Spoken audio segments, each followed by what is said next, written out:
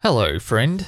You've stumbled upon the Season 1 archive for On the Bubble podcast with me, Josh Liston. This episode you're listening to today was recorded sometime between mid-2015 and early 2019. And just so you know, Season 2 of the show is coming on Jan 8th, 2020. The first episode will drop on Jan 8th, 2020, Melbourne, Australia time, so that should be the day before if you're in North America. We're looking to make the show more fun, more energetic, a little bit less monotone from me, a bit more like this kind of vibe, and yeah, it should be pretty awesome. So thank you for checking out today's episode. I'm really proud of all the stuff we did on the Bubble podcast in the early days, which is kind of now wrapped up in Season 1, and pretty excited about where it's going for Season 2. So thanks once again, folks, on thebubblepodcast.com to get Season 2, to hear all of the episodes from Season 1, including this one today, if you want to share it with somebody or whatever. And I'll leave you with this crucial piece of life advice. So long, and thanks for all the fish.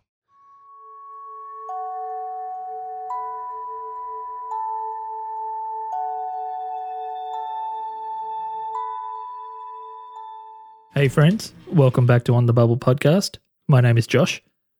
Today is a really quick news episode about the explosive fan campaign that fired up on the Friday Australia time of last week, which would have been around May 10th, 2018, surrounding my personal favourite comedy, Brooklyn Nine-Nine.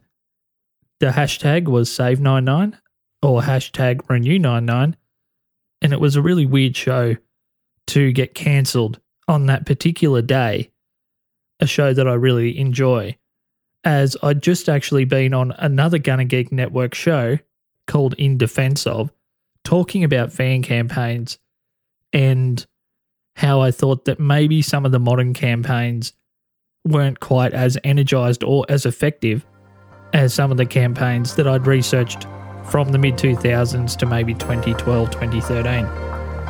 Well, when it comes to Brooklyn Nine-Nine, I was very, very wrong.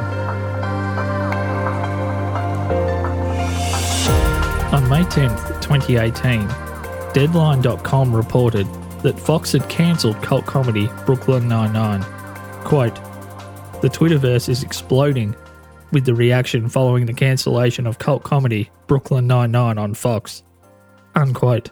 Quote, "Cast members, producers, and famous fans including Lin-Manuel Miranda, Seth Meyers, and Mark Hamill are sharing their sadness on Brooklyn's ending after 5 seasons." Unquote.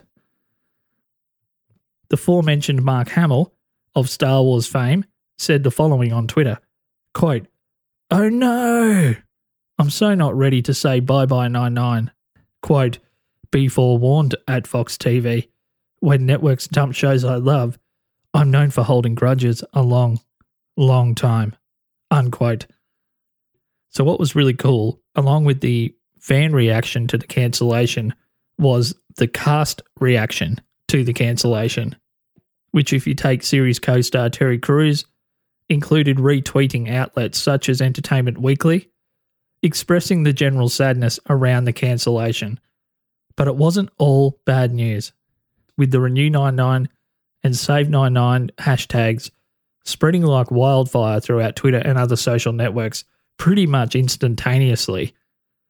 And further to the momentum of the campaign, influential and powerful people from multiple entertainment fields jumped into the Save99 campaign in a way that I personally haven't ever seen before. There was comedians such as Patton Oswalt, ESPN NBA gurus like Zach Lowe, and the aforementioned Seth Meyers. They all added power to the campaign and retweeted the retweets and the retweets and the retweets. It was just a massive explosion of fan energy. Specifically to Seth Meyers, he said on Twitter, quote, "News on @Brooklyn Nine-Nine Fox and @LastManFox is a double gut punch. 2 great shows with hilarious writing and terrific ensembles." Unquote. So the campaign really started to roll very, very quickly, but it wasn't just fans of the show that were getting sucked up in that energy and feeling that momentum.